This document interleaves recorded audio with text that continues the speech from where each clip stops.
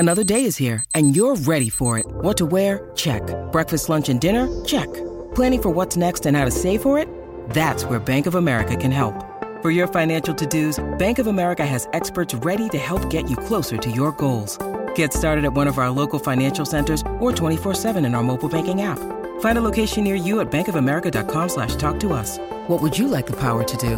Mobile banking requires downloading the app and is only available for select devices. Message and data rates may apply. Bank of America N.A., member FDIC. With threats to our nation waiting around every corner, adaptability is more important than ever. When conditions change without notice, quick strategic thinking is crucial. And with obstacles consistently impending, determination is essential in overcoming them. It's this willingness, decisiveness, and resilience that sets Marines apart. With our fighting spirit, we don't just fight battles, we win them. Marines are the constant our nation counts on to fight the unknown. And through adaptable problem solving, we do just that.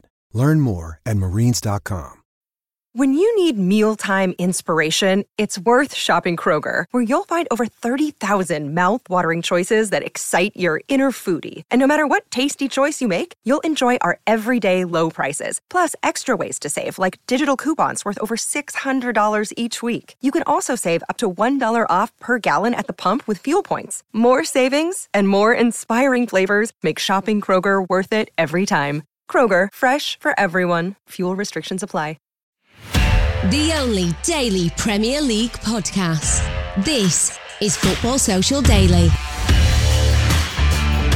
Hello, this is Football Social Daily. Another day in the Premier League, another episode of the podcast. If you don't want to miss one and keep bang up to date with all the latest English top flight gossip, then hit that subscribe button, and that way, every time a new episode is released, you'll be notified straight away. On today's show, Spurs lose to Antwerp in the Europa League, and Jose Mourinho is not happy. 9 changes, and he said of those fringe players, "That's why I don't play them."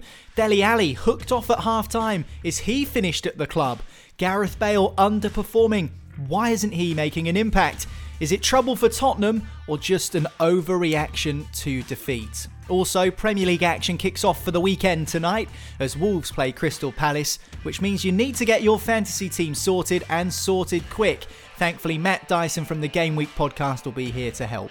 Also, Sheffield United are the subject of floodlight focus. Can the Blades get out of the mess they're currently in? Ian from the Four Blades in the Pub podcast will be letting us know his thoughts a little bit later on. I'm Niall. Alongside me on the podcast today, we've got Marley Anderson. How you doing, Marley? Hello, guys. How we doing? Yeah, very well, thanks, mate. And Ant McGinley's also here. Hi, Ant. I'm very excited, because this is the first time I've been on where there's a team that I've been playing on the telly the night before with my name in the score bit, because it just Antwerp was short and Ant. It's just simple things. I would never have thought of that ever in my life. Even if I was called Ant, I don't think I would have ever noticed that. Yeah, it's a thrill. You should try it. There are many teams with Niall in the name, or Marley for that matter. Are there any Marley teams? One day. The country Marley, I guess you could get away with. Oh yeah, I've been looking for a national kit of Marley for some years now, and I can't. They don't sell it at Sports Direct, so it's true. They're like bloody rocking horse crap. That's hard to find. That's who you support in the Africa Cup of Nations, no doubt. If there are any Malians listening, all the way from Africa or even around the world, if you are from the country of Mali, get in touch with us on social media at the Sports Social, at Sports Social Official on Instagram. You can also find us on Facebook. Send us a message on socials and let us know where Mali can get a Mali national team football shirt from. Get in touch with us because I know you have been looking for a while.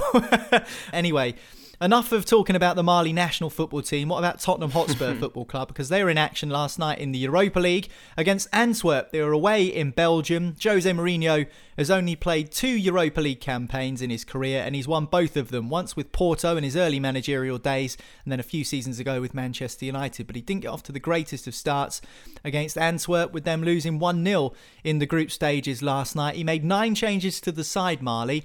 And a chance for some of the new boys to show what they can do. Gareth Bale was given a start. Vinicius was given a start up top. It didn't really work out for Tottenham. They ended up losing the game. Yeah, I mean, I watched the highlights after the game, and they were a joke. Like the level of performance was shocking. I think they almost treated it like a friendly. There was no tempo to the game. There was no sort of feeling in what they were doing. They weren't pressing the ball. They were standing off Antwerp, just letting them play. And Like, not many people have heard of Antwerp, and they're almost not one of the go-to Belgian sides you'd think of. You think of Anderlecht and Genk and Bruges and people, and teams like that. So Antwerp are sort of the unknown quantity a little bit. But I mean, you don't get to the Europa League without being able to play a little bit. So when you stand off and just let them do what they want, it's always going to cause you problems. I think the goal summed it up perfectly with Ben Davies playing centre back. I mean, he's not played there too often, but I mean, anywhere on the pitch, if you do what he did for the goal, I think you're struggling. You're going to struggle. You're going to cause yourself problems because you just stood there with the ball, got it stuck between his feet. The striker took it off him, and it was 2-on-1 at the back, and they ended up slamming it in, and it was 1-0. So that goal just summed up the entire performance, and Jose making 4 changes at half time was classic Jose Mourinho, and fully needed. I think he said if he could have made 11 subs, he would have, and you can't blame him looking at that performance.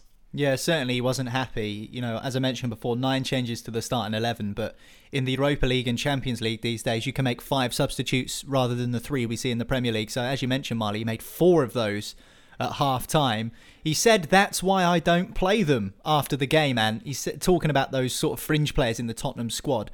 Now, Jose, back in the day, never used to slight his players. He always used to defend them to the hilt, but we've seen a real change in his narrative in the last probably 5 or 6 years, particularly since he's been at Manchester United and now afterwards at Spurs, where he's hung them out to dry, and he's done that again today, obviously after that defeat last night. And as Marley says, it's probably fair enough, because his expectations as a unbelievable manager over the last 20 years are going to understandably be exceptionally high, and Tottenham can't afford to put in performances like that and expect to be successful. Let's just put this into perspective, and I don't want to say like, oh, Belgium, whoever knows about them, what do we know about? I mean, Royal Antwerp are a great club, and they're on a great run. I mean, this does include Corona, but they for 14 months unbeaten at home, which is a pretty good record for any club. But let's just put this into perspective. They were initially formed as a cricket club. The first 15 years of their life, they were a cricket club, and then they changed to football. So that's kind of giving you the scale of what they were up against. I mean, Jose is one of these characters in football that we all agree that, football is better with Jose in it.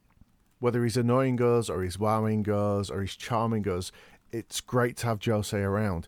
But you're completely right. There was a shift, and weirdly, if you look at it, I think it was about the time that he started to go grey and shaved his head. That was when it seemed to. Maybe it's like some kind of Samson thing where he kind of lost his power. But definitely, he came back to Chelsea. Wasn't it to prove that he doesn't get stressed out by being a manager, whereas Pep Guardiola is now bald because he's lost all of his hair, or there was some stupid banter that Jose was trying to give to Pep about being bald because all his hair's fallen out from the stress. The thing is, Jose is a genius, right? So I don't know did you see the picture of him on the bus yesterday?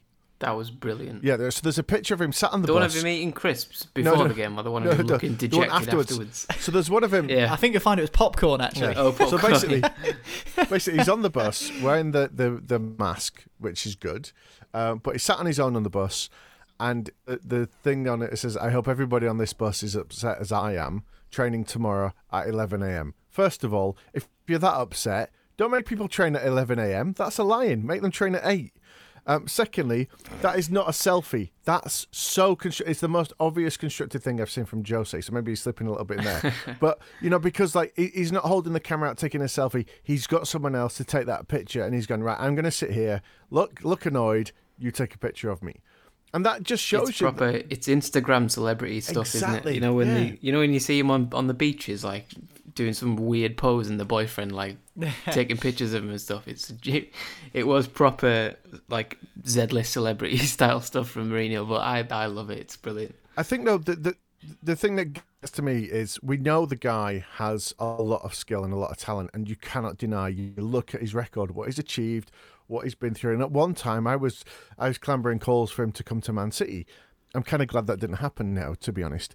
But the way he plays now, it just seems to be like a spoilt child. If I don't have all the toys that I want, then I'm not playing. It's not fair, and it's somebody else's fault. And we've seen him as well in other clubs' previous jobs. The way he was at Manchester United with Pogba, with Luke Shaw, the way he talks about some of these players. Now you kind of go, is that a bit of man management possibly? But then saying that, what was it he said about Luke Shaw? Like, I'd need to control him. I need to have some control to tell him exactly what to do at all times. That's not just giving somebody a little kick. That's really humiliating them. That's really stripping them down too much. And he said similar things about Pogba, comparing him to a virus. And then, like, what's happened with Dele Alli? Just, obviously, we're not privy to this. We're not privy to this. So Tottenham have in Dele Alli a footballer that's worth millions. Now, there could be stuff going on with Ali that means, he's got something that he needs to take care of, that's all his energy is going into that, and we just don't know. We're not privy to that. And that could be the reason why he's not being picked. Obviously, the fact he played last night shows that he is fit enough and he's obviously in some kind of form to play. So for whatever reason he's been out for this time, I'm pleased to see him back, because actually, you know what?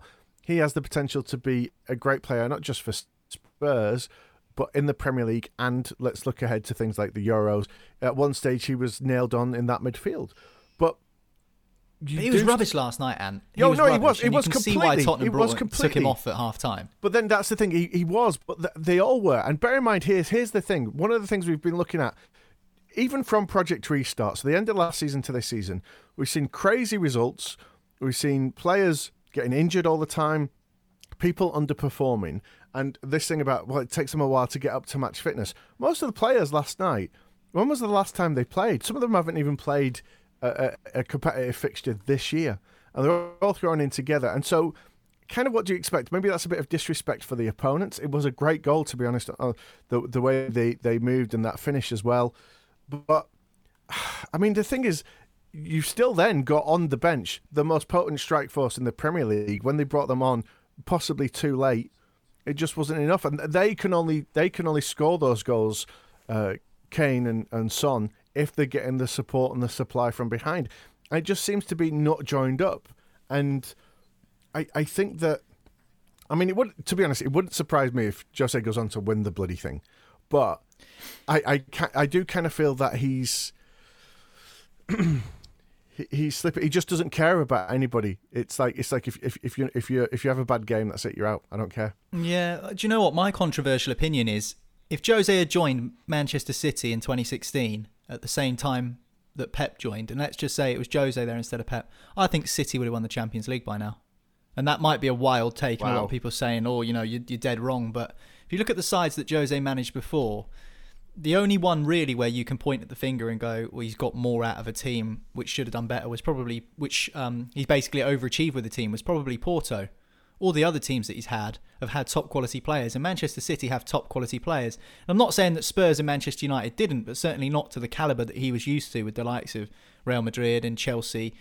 So yeah, I mean, maybe that would be kind of it's speculative, of course. I mean, that's just an opinion. I mean, no one can prove whether it's right or wrong, and people can say that I'm stupid, but certainly there's no way of ever proving it. But I certainly think that with his nous of winning trophies, I think Jose would have won a European trophy with Manchester City by now. I really do. But beyond the point, and I think the point that you make there is really interesting, and the fact that they had Son and Kane on the bench, they had options on the bench. But surely it doesn't matter who you've got on the bench, Marley. You should be beating a side like Antwerp. And as you mentioned, you're not a mug if you're in the Europa League. You've earned your place in that tournament on merit. But surely this highlights, they've made 9 changes against a side they should have comfortably beaten last night. They made 9 changes. Does this not highlight why they won't win the Premier League or even come close? Because the consistency in squad depth isn't there. I mean, Son and Kane have earned a well-deserved rest last night, and Jose probably didn't want to play them.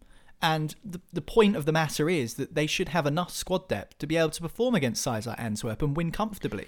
Yeah, it's I mean, you look at the team Spurs played, and there's more than enough there to win, comfortably against Antwerp. And no disrespect to Antwerp intended there, but you look at the team: Bale, Bergwijn, Ali, that Carlos Vinicius making like his second start or something like that, so maybe he's a bit of an unknown quantity, but everyone else, Lloris, Lo Celso, Sanchez, Aurier, Reguilon, they're all quality players. You could stick them in a Premier League team, and if you played that 11 every week, they'd probably finish in the top 8. They're a good team. So it's not like it's not like they ran out of players and had to patch a team together. Mourinho was doing the right thing by resting some of his top players. Kane and Son have played pretty much every minute, and they're going to continue to do so for the next probably 5 or 6 months if they're fit and available. Like Guardiola and Lampard have been saying recently, there's so many injuries that you need to sort of wrap your squad in cotton wool if you can find the opportunity to do so. So it's one of them where you look at the team and you think that should be getting the job done, but when you play fringe players, they have to play with some sort of character and prove why they shouldn't be fringe players. Gareth Bale should be taking the game by the scruff of the neck if he's fit enough to do just that. I think, you look at him and you think, well, this is a game you could easily have hammered Antwerp by yourself if you fancied it. He's got the talent. Same with Steven Bergwijn. Bergwijn seems to be, when he's good, he's good, but he doesn't seem that consistent. Yeah. He scores some great goals. He's got fantastic technique and things like that. He's got an eye for goal and all the rest of it. But another one, he didn't do much last night. Ali, we've talked about, he's coming in out of the cold. I think that's a massive issue Spurs have got to sort out pretty soon, because he looks as though he's on his way out, if we're being honest. But is it any wonder the way that he's been hammered, not just by like sections of the press, but I mean by his own manager? That's not exactly filling you with confidence. My only thing here is possibly we're falling into something, and maybe this is some genius thinking from Jose, because people still question his methods. We've even done it today on the show. Question: is he still what he was? But as you pointed out, Niall, he could very well have won the Champions League with the resources that Man. Perhaps what he's doing here, and we've heard enough people complain about the fact that you're playing so many games with all the competitions going, is yes, Spurs want to win a trophy. Yes, Spurs want to do that. But he's thinking, you know what? The way Son and Kane are playing at the minute, the way we've started this season, potentially this could be the chance to do something that was even greater than Liverpool. The people waited 30 years for Liverpool to win the league. I'm not sure anybody, unless you're a Spurs fan, knows how long it's been, because we can't all count that high. But it's getting on for 61, was it? It's getting on for 70 years. Yeah, 1961. Wow. So that's so for Jose, because like every trophy that he's in, every competition that he's in, he's won before, right? This season, he's won them all. So, but for Jose, for his personality, for his ego, what's the thing that's going to stand out most? It's going to be winning the Premier League with a team that haven't won it for that long, with a team that people don't think can do it. And so maybe what he's doing is he's kind of going, I don't care about this competition. I don't care about this player. I don't care about this, because I'm just going to use them to enable me to put into this position. I'm just going to do just enough so that people think I'm trying, and then my focus is going to be on the Premier League. Well, you mentioned Gareth Bale a moment ago, Marley. We've given him the benefit of the doubt. He's come in after not being fully fit from Real Madrid. Has he done enough? I mean, he should have done more last night. As you say, he's got such capability that he could have grabbed the game by the scruff of the neck and destroyed Antwerp on his own. Didn't happen. But you can't pin your hopes on Gareth Bale every game. But that's what he used to do at Spurs when he was there initially. And I know he's had his injuries in the 7 years since he's left the club. But certainly, when he was at Spurs first time round, he would kind of win games for Tottenham out of nothing almost. I remember a goal against West Ham late on in his Spurs career, right at the end of the game, where he won the match for Tottenham.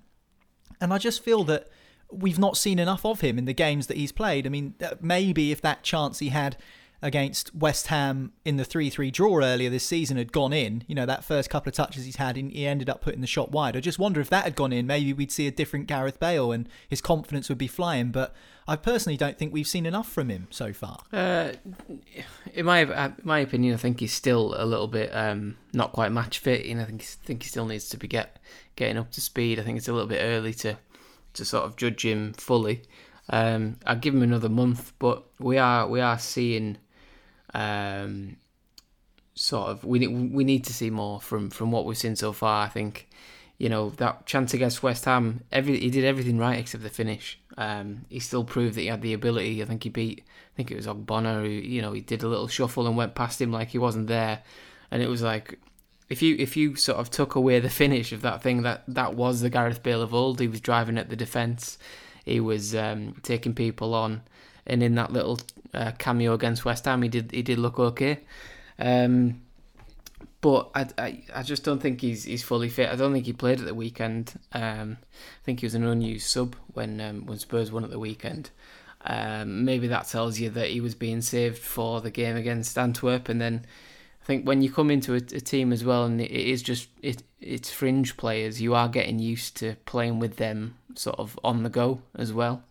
So maybe he came on against West Ham and he's got Son and Kane to link up with and that kind of thing. And then you come into the game against Antwerp and you've got other players like Lo Celso and Bergwijn who you didn't play with earlier on. So maybe it's something to do with that. I still think there's a player there. He's got something to prove. That's the thing for me. I think that's his biggest strength, that he's got something to prove. And I think he'll be trying to set the doubters wrong. So hopefully when he gets back to full fitness, we'll see something close to what we see in the sort of 2012, 2013 seasons, when he just single-handedly tore teams apart for Spurs and become one of the best players in the world off the back of it. So I don't think he's quite at that level anymore, but I still think he's got enough to be one of the the best wingers in the league and the most dangerous wingers in the Premier League once he gets back to top shape. Yeah, other results for English sides in the Europa League last night. Arsenal beating Irish club Dundalk comfortably at the Emirates, and Leicester City with an away victory in Athens against AEK by 2-1. But as for Tottenham's defeat, Ant, are people getting carried away with the defeat? Are we perhaps reading too much into it, or is it really cause for concern because Mourinho's flipped his top over it? I'm sure the Spurs fans will be pretty annoyed about it. So, I mean, is this serious concerns for Tottenham, or is it just one of those blots on the record where you think, right, we've had a bad day at the office, we've lost a game we shouldn't have lost, we should have done better, dodgy performance, let's put it right next time? I think the thing is, it will be concerning because Spurs fans really want to win a trophy, like any club does, and especially with Bale coming back and Jose being there, it feels like if any time it's going to happen, it's now. I mean, they did so well with Pochettino in charge, but let's be honest, the team wasn't quite there. It's evolved slightly. I think they've made some great purchases. I think Højbjerg particularly looks like he could really do something for them. But, I mean, picking up on Marley, what he was saying there about, he must have said 5 times about match sharpness, match fitness, and everyone's saying this about Gareth Bale. Let's bear in mind, he only played in all competitions last season. He only played 17 games. That's all competitions. And I think, I'm not even sure if he made any appearances for Wales in that time either, but domestically out in Real Madrid. So it's not just about getting fit for this season. He's still sluggish from last season as well. He was still not fully up to it. And, he spent a lot of time sat there, we saw all the social media playing golf, all those kinds of things. But, in terms of like a statement, and a feel-good, having him there definitely is good. And even if they get 3 or 4 great performances from him, that can really push them forward. Jose is a master of drama. He's a complete master of drama. We've already talked about the picture on the bus, all those other things, the way he picks on certain players. But what's interesting is that there was still the opportunity for them to win. There was still the opportunity for them to win that game last night. They had chances. They didn't take them. And, for a portion towards the end of the game, you had both Son and Kane playing together, who both had chances. All right, they're tired and they wanted to have a break. But if they should be beating teams like that, they should have beat them last night. It's a very weird situation to be in right now for many football clubs, but especially with Spurs, they invested so much, they banked so much on having this stadium, and they don't have anybody in it at the minute, and that's going to be hurting them. Financially, that was something that they would have invested a lot on. So, with that being for the foreseeable future, out of the picture, really, they need, I think, just as a club to I'm not suggesting they're in any financial trouble at all, but just to sort of make up for the loss of revenue that they're getting, they really need success. And as you say, 70 years since they won the top division in the UK, that would be a dream for any Spurs fan. We've seen flashes of it. We've seen flashes with that forward line. Like, I don't think there's anybody here in amongst that team that hasn't got either Kane or Son in their fantasy team. It's just because it's... I don't. I certainly don't. I certainly don't. How are you doing? How are you doing in the fantasy? I don't want to look. Exactly. Well, there you go. That's because I'm so depressed about it. That says it all. So they've got the ingredients. They've got there, and they've got a manager that can win things for them. I think it is going to be a worry, but I think if you seriously sat down with Spurs fans and said, look, you're going to be humiliated in the Europa League, you're not going to go far in the domestic cup competitions, but you're going to be in with a shot of the Premier League, I think hands down everybody go, all right. Yeah, I mean, I don't know whether they are going to be in with a shot of the Premier League, because I think last night highlights exactly why they might struggle, because you know, they made 9 changes and those 9 players should comfortably be performing better, let alone the result. You know, if Antwerp are plucky and they defend unbelievably and the game finishes 1-0, you can kind of say, well, fair enough, they deserve it. But it's not like Antwerp had to work hard. They've got Richie Delat at the back, you know, who's been played for 10 Football League clubs and isn't really a classy player at the back. I mean, he's a decent football player, but he's not someone that anyone in that Spurs front line should fear, so to speak. So yeah, anyway, it'll be tough for Tottenham to get back on track. They've got a home game against Brighton this weekend. That's on Sunday at 7:15 p.m. And we'll obviously talk all about the games coming up this weekend on the Premier League preview show here on Football Social Daily, which will be out tomorrow. So make sure you hit subscribe, and that way you won't miss that. And talking of fantasy football, as Ant mentioned earlier, I've got no Kane and no Son in my side. Maybe I should. And Matt Dyson from the Game Week podcast will be here next to talk to us about FPL and whether really I should be making changes to my team. Football Social Daily. Subscribe to the podcast now so you never miss an episode. Listen to the latest Premier League news, updates and match reports now. Just ask Open Sport Social. Welcome back to Football Social Daily. Now check the clocks, because you haven't got long. The clocks might have gone back in terms of real time, but in terms of FPL time, you've not got too long to get those changes made to your team if you need to make them. I certainly need to make them, because yet again, I've had another absolute stinker of a week, and everyone's been made a fool by the Premier League this season. The results have been upside down, back to front, topsy-turvy, any other description you can think of. But we're going to try our best, Matt Dyson, aren't we, to give some FPL tips moving forward. How are you doing, mate? I'm all right. I mean, how can you predict the unpredictable? That's the problem, isn't it, really, we have here. But yeah, I mean, I'm not doing very well myself either. I played my wild card after a few ropey signings of late, and I got below average, 44. The average was 48. So, I've had an absolute stinker. I mean, Werner came in, did absolutely nothing for me. I took a gamble on Villa players, and that really backfired with their defeat at home to Leeds. But I mean, I felt like Villa were more of the form side going into that one. But as you say, you cannot predict anything that's going to happen. The only safe thing is having Son and Kane at the moment. That seems to be the only certainty in life for the next few weeks at least. Yeah, well, I've been too afraid to actually look at the amount of points I got last week, because you just know when you've had a bad week, it's just damage limitation. Don't want to see it. Yeah. No, don't want to see it. Don't ruin my weekend any more than it's already been ruined. But there we go. Well, I'm sure some people will still be kind of keeping an eye on their teams very, very closely indeed. I'm glad you mentioned Son and Kane, because that's one of Jamie's questions for you today. He wants to know whether he should double up on the deadly duo of Son and Kane, or whether that would be putting all of his eggs in the same basket, particularly when you look at the stats as well. An amazing stat read out by Ian on Wednesday's podcast, which I didn't even know, by the way, Matt, was that the duo, in terms of goals and assists between Son and Kane, is the second most deadly duo in Premier League history, which is just unbelievable. I didn't realise that. It's a really cool stat. That is really good. After what? Lampard and Drogba. Lampard and Drogba, nice. Lovely. That's an amazing stat, and you can see why. But look, I mean, I don't know what the problem is with throwing your eggs into one basket. If that basket is full of great eggs, then, why not just make an omelette? I think there's some sort of phrase in there somewhere. Making our own cliches up. Because, yes, it is. It's just 2 players out of your starting 11, I mean, I think it's... they're must-haves at the moment, those 2. Certainly, they've got another 2 games that are looking pretty favourable.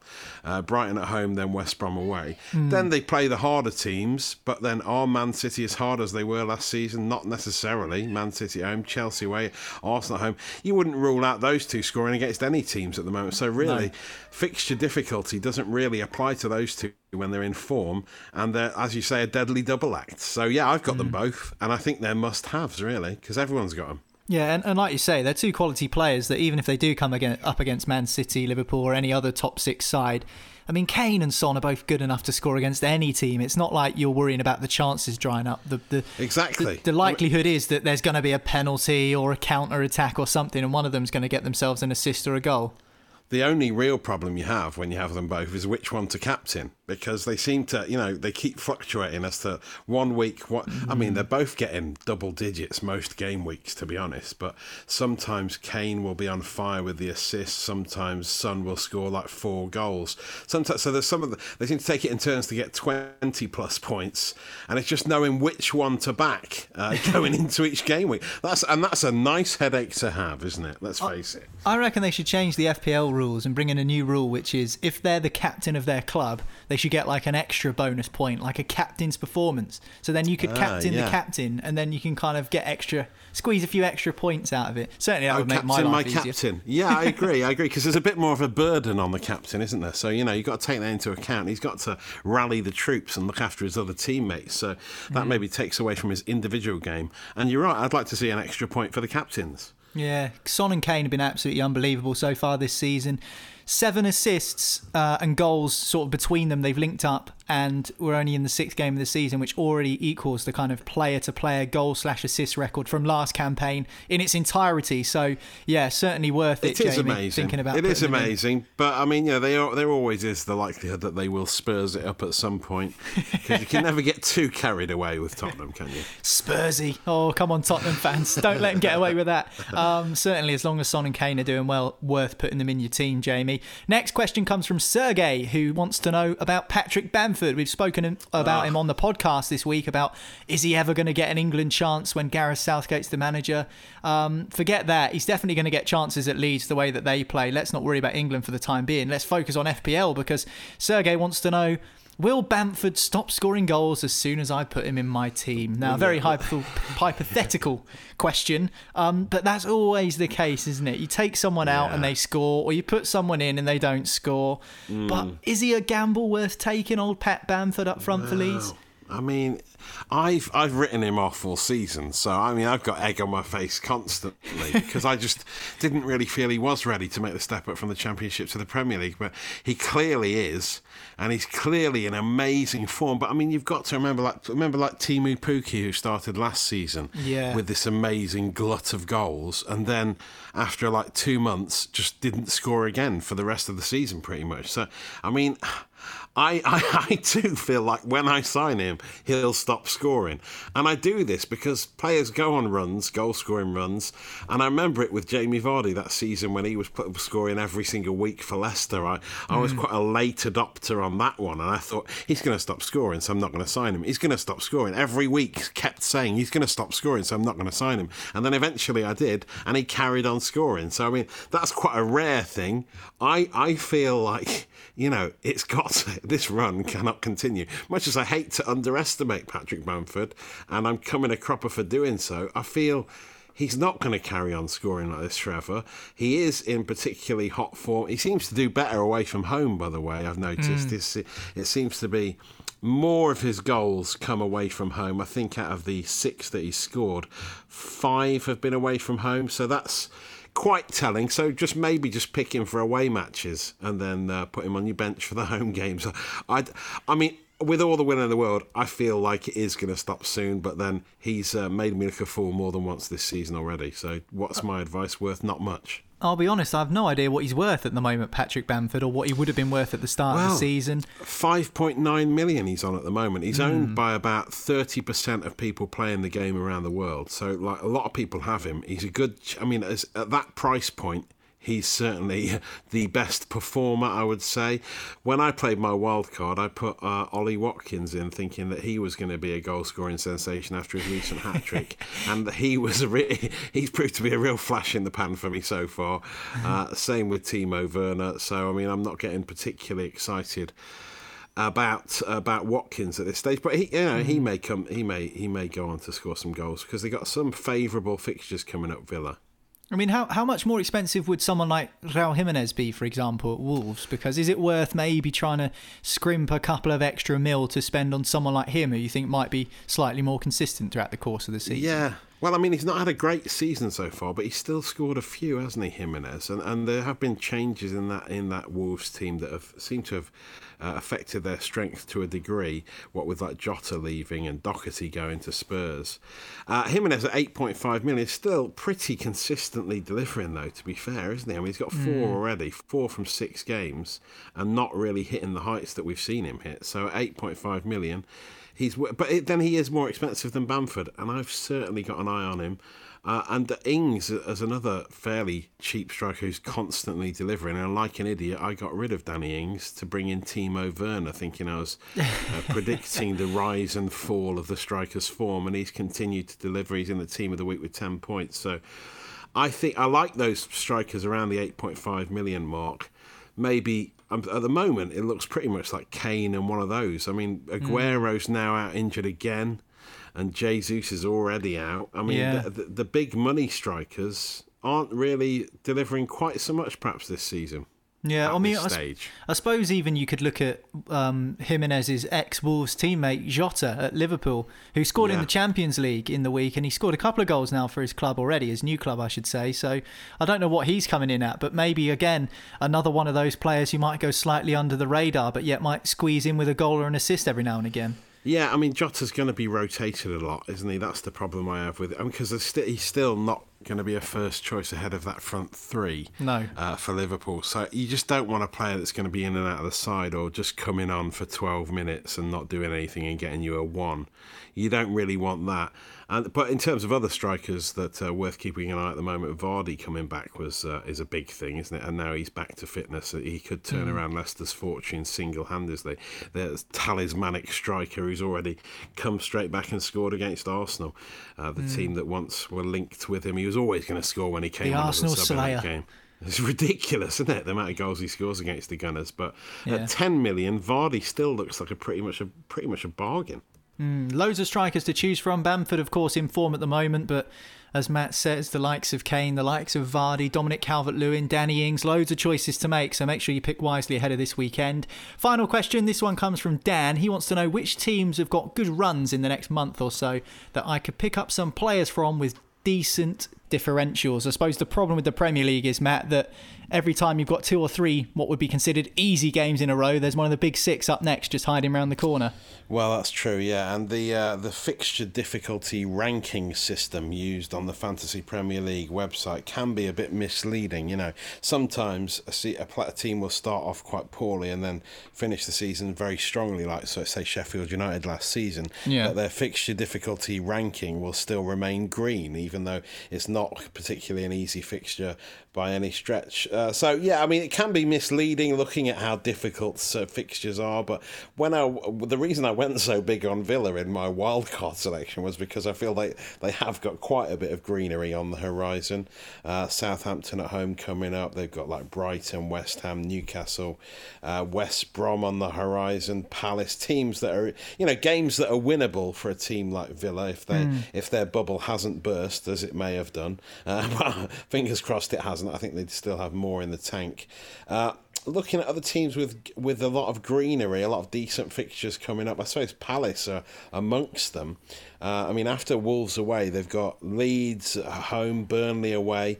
Okay, they're not quite as easy to score against. Then Newcastle at home and then West Brom away in the course of the next month. So someone like Wilfried Zaha could be worth a shout, to be fair. He's had a decent start to the season. He's on 48 points. He's only cost 7.3 million. The only trouble for me is every time I've signed Wilfried Zaha, he's stopped delivering immediately. So, yet again, we have the old curse that can strike us. But with favourable fixtures, sometimes that can make the decision a bit easier for you.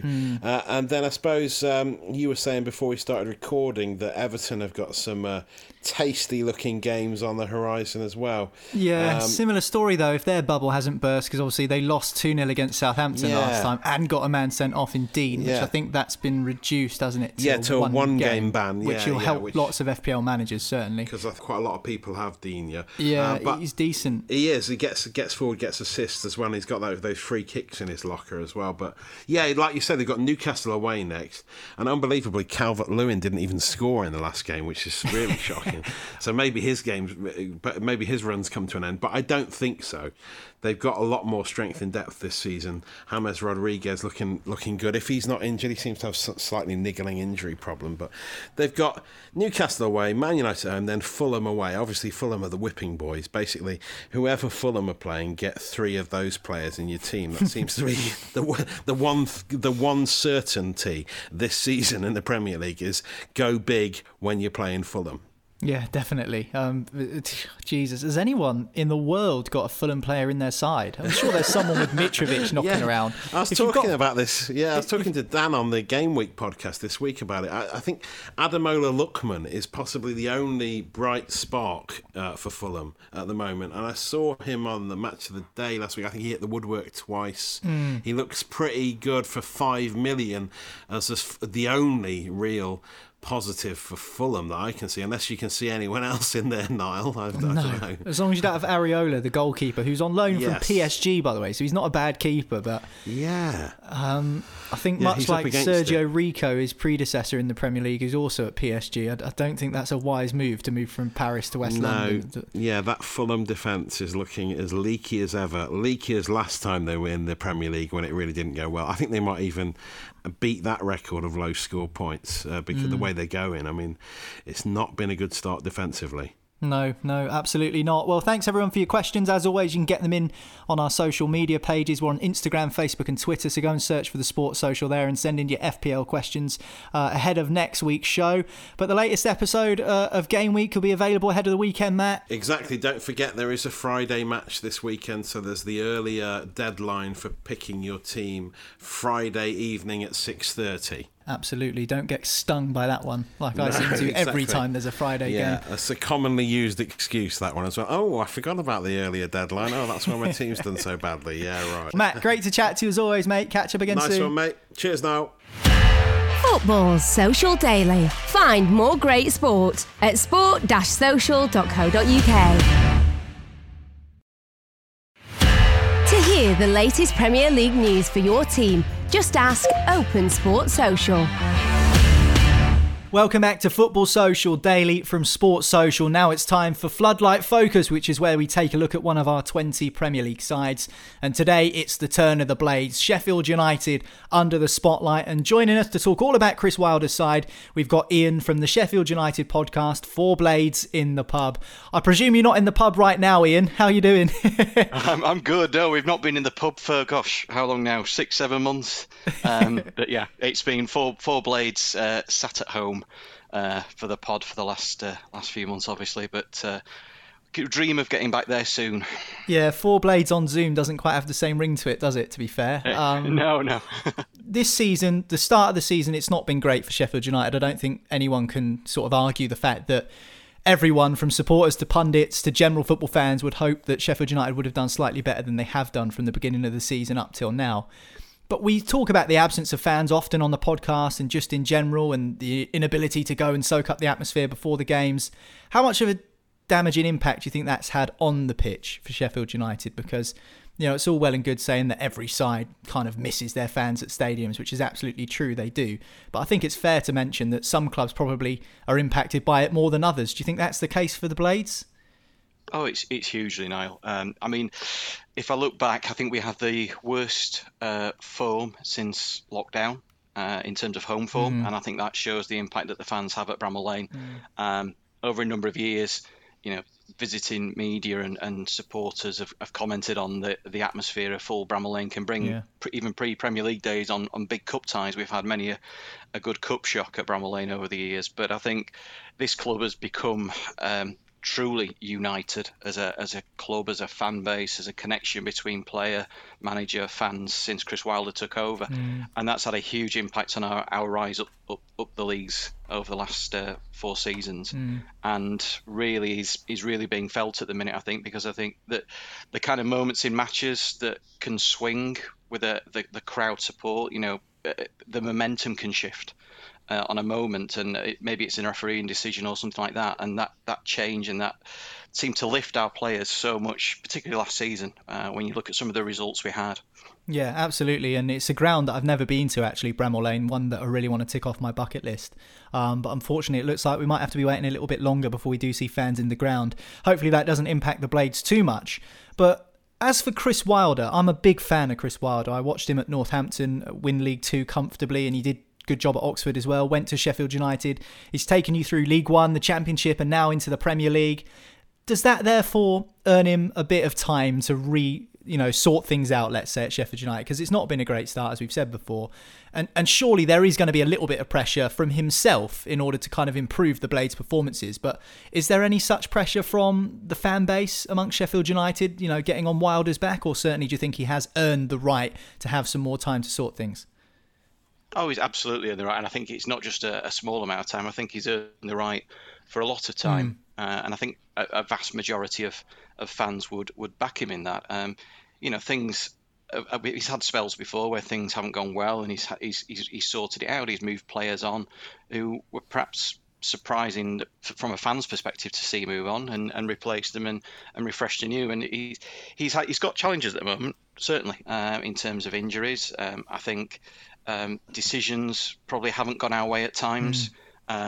We've had some chances that have been spurned, or you know, the goalkeeping display against Leeds really, you know, kept Leeds in it in the first half. You know, things haven't quite gone our way, so I think he deserves a lot of time. And I think if you asked any of us, any of the 4 of us who do the pod, you know, we're realistic enough to know that, you know, if things continue to go south this season, then Chris Wilder would be the right man to bring us back. I mean, we don't want to think like that, but realistically, we've got a manager here who we want to keep as long as we can.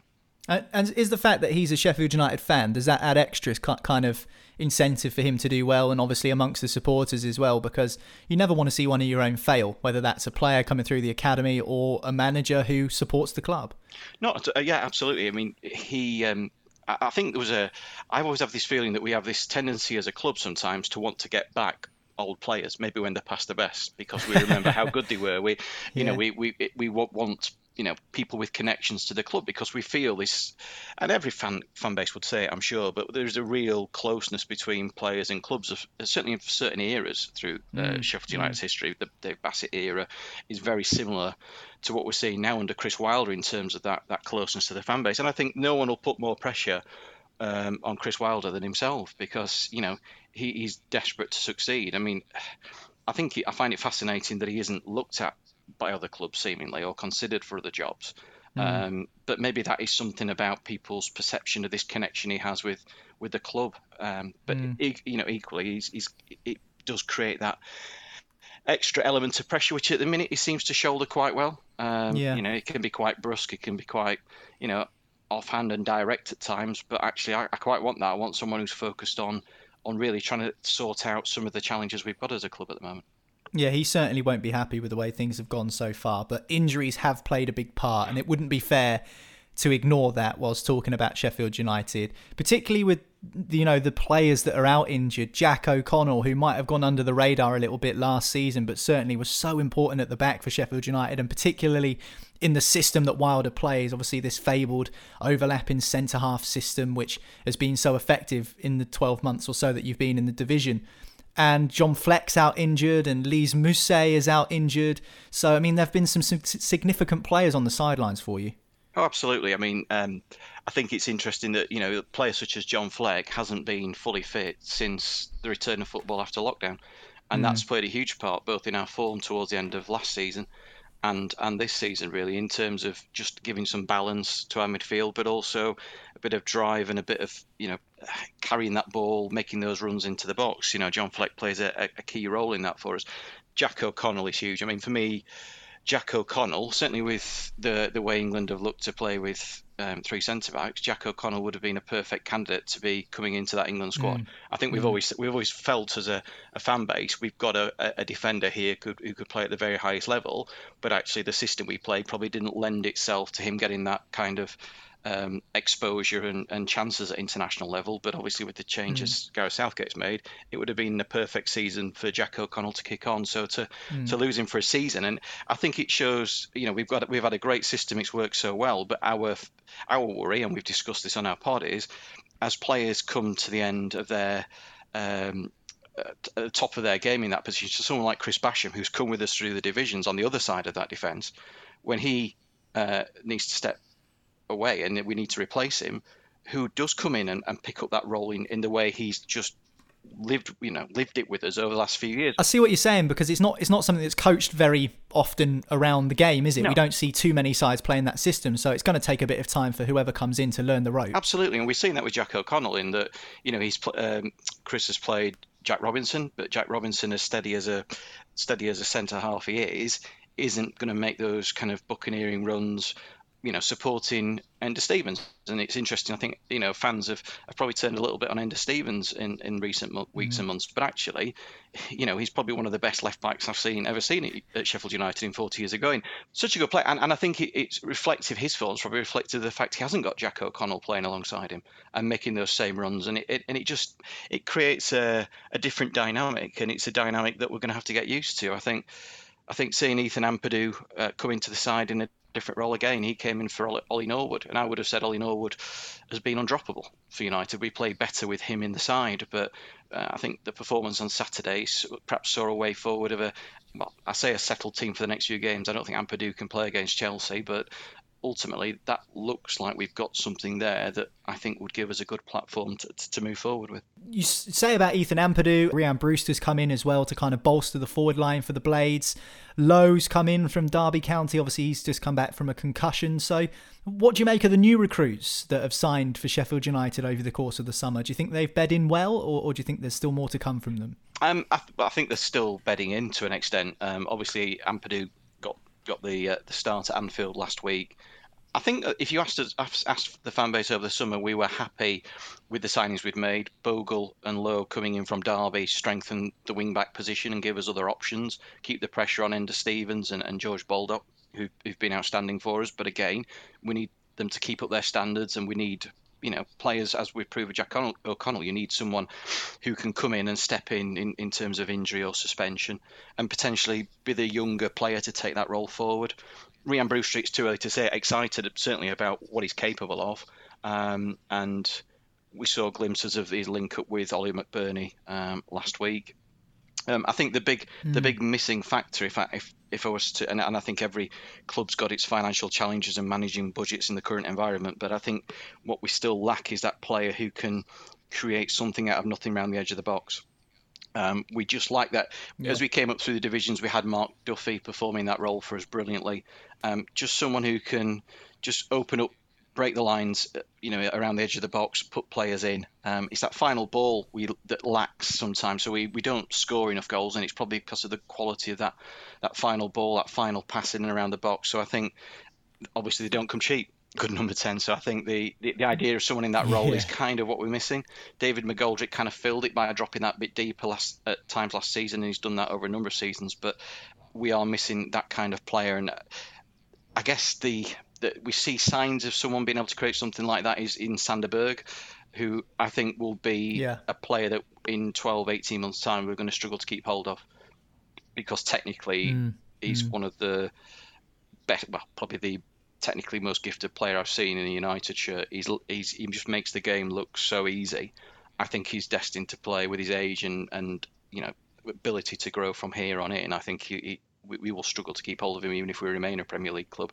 He's the one player at the minute who we look like creating something with. But I think Chris Wilder views him as longer term as more as the holding midfielder, interestingly. Yeah, one club that does have an abundance of talent. You talk about creating chances. That will be Manchester City, and that's who you've got next in the Premier League at the weekend. Obviously, I don't think Chris Wilder will care where the first win comes from. It doesn't matter whether it would have been against Fulham a couple of weeks ago or against Manchester City this weekend. He just wants some points on the board, I think, to maybe alleviate some of the pressure and get the ball rolling this season. But it's not going to be easy. Even though City have got their injuries, it's going to be a tough game for the Blades again this weekend. Absolutely. I mean, every game in its own way is a tough game in the Premier League. And I think there's a danger you get a little bit carried away by how well we did last season. But coming into this run of games, we'd have hoped to get something out of the Fulham game. We end up with a point, which is probably disappointing in the way we fell away, certainly in the second half of that game. Really pleased with the way we played against Liverpool last week, but we've got to take that standard straight into the game tomorrow. I mean, Liverpool and Man City, we ran Liverpool close at home last season, got comfortably beaten at Anfield. We ran City close at home last season and away, but these are the games we've got to try and get a point from. Actually, funnily enough, I think the next two games, which is Manchester City at home and then Chelsea, I actually fancy us to get something from. And it might sound an odd thing given our league position and given the disparity between the two clubs in terms of players, money, etc. But it's the kind of game last season that we were picking up points up from. And I think I take some hope from that Liverpool game. But the key thing for us, we've got to convert some of the good quality chances we're having into goals, and it's putting a greater pressure on Ollie McBurney, who doesn't look like he could buy a goal at the minute, just lacks confidence in anything he's meeting the ball in and around the box.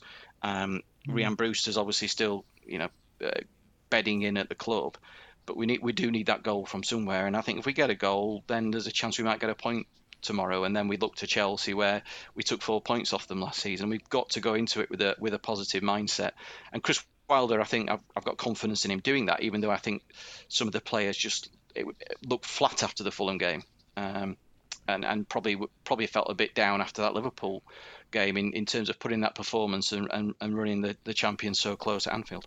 Best of luck to Sheffield United this weekend, Ian, against Man City. Where can people find more from you and the other lads on the Four Blades in the Pub podcast? Four Blades of the Pub. We can be found on any usual podcast site. Just give us a listen. It's not Four Blades in a Pub anymore, but it's Four Blades. Talking about the Blades, talking about the Premier League, talking about memories of the past is something we revert to. We've chatted to a few ex-players as well, so there may be something of interest for fans of other clubs as well. Great to chat to you, Ian. Take care. Thank you. Cheers now. Well, Sheffield United in the relegation zone at the moment. They'll be hoping that they can get out of it this weekend with an unlikely victory over Manchester City, who is still in the bottom half of the Premier League table, unbelievably. Don't forget, we'll have a full preview of all the weekend's top flight fixtures on the podcast tomorrow, so make sure you hit subscribe, and that way you won't miss it. A full in-depth rundown of all the games that are taking place on Saturday and Sunday in the Premier League. But that's it for another episode of Football Social Daily. Hope you have a great weekend. My thanks to Ian, Marley and Ant, and we'll speak to you on the next one. Football Social Daily from Sports Social. Find us on Twitter at The Sports Social. Hello, it is Ryan, and we could all use an extra bright spot in our day, couldn't we? Just to make up for things like sitting in traffic, doing the dishes, counting your steps, all the mundane stuff. That is why I'm such a big fan of Chumba Casino. Chumba Casino has all your favorite social casino-style games that you can play for free anytime, anywhere with daily bonuses. That should brighten your day a little. Actually, a lot. So sign up now at ChumbaCasino.com. That's ChumbaCasino.com. No purchase necessary. VGW Group. Void where prohibited by law. See terms and conditions. 18+. With Lucky Land Slots, you can get lucky just about anywhere. Dearly beloved, we are gathered here today to... Has anyone seen the bride and groom? Sorry, we're here. We were getting lucky in the limo and we lost track of time. No, Lucky Land Casino, with cash prizes that add up quicker than a guest registry. In that case, I pronounce you lucky.